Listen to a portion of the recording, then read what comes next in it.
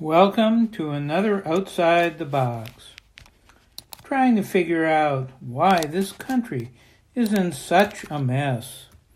Today's topic is 6 differences. Countries are different in many ways, politically, economically, and especially culturally.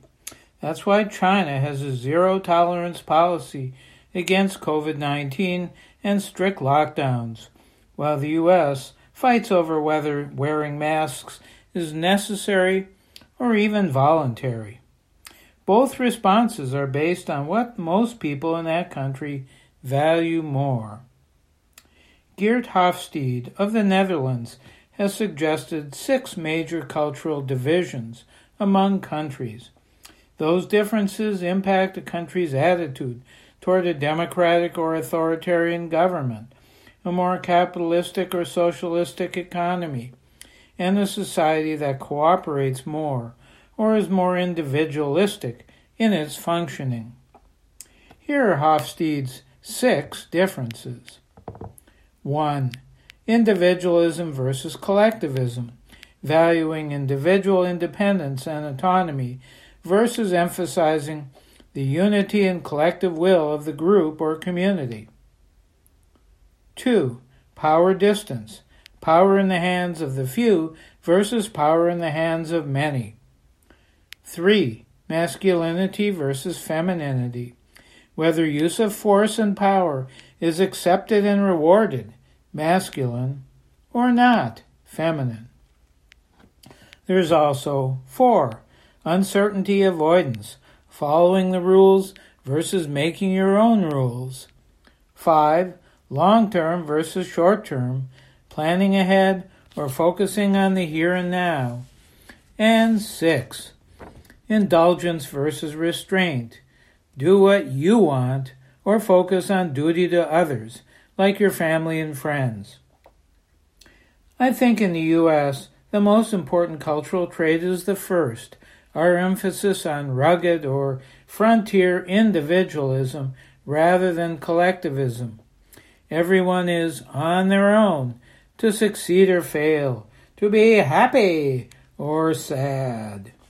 It's why so many value both freedom of speech and the Second Amendment right, according to some courts, to carry a gun. It's why masks and vaccines are individual decisions, not mandated as in countries like China and Vietnam. It can be good. Lots of initiative to try new ideas. It's a way to make our own decisions and have control over our own lives instead of leaving that to others to tell us what to do. We believe in individual human rights for every person and against violations like racism and sexism. But it's also why we prioritize profit and the needs of corporations rather than economic cooperatives and collective structures. Economic inequality is greater in the U.S. than in any other industrialized country. Valuing individualism means that freedom is more important than harmony or unity.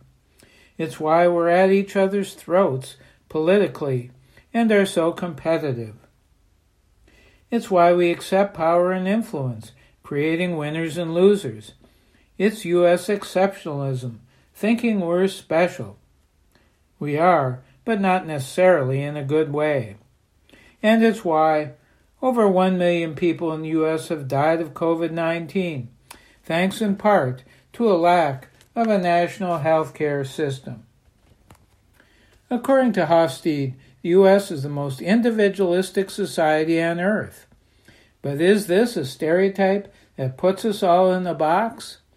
The blind faith of so many in the complete lie of who won the 2020 presidential election suggests a nation of sheep or members of a cult, not free thinkers.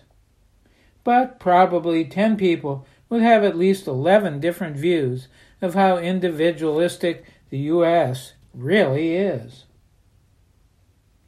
How much are you a part of our individualistic society? And how much are you more collectivist in what you say and do?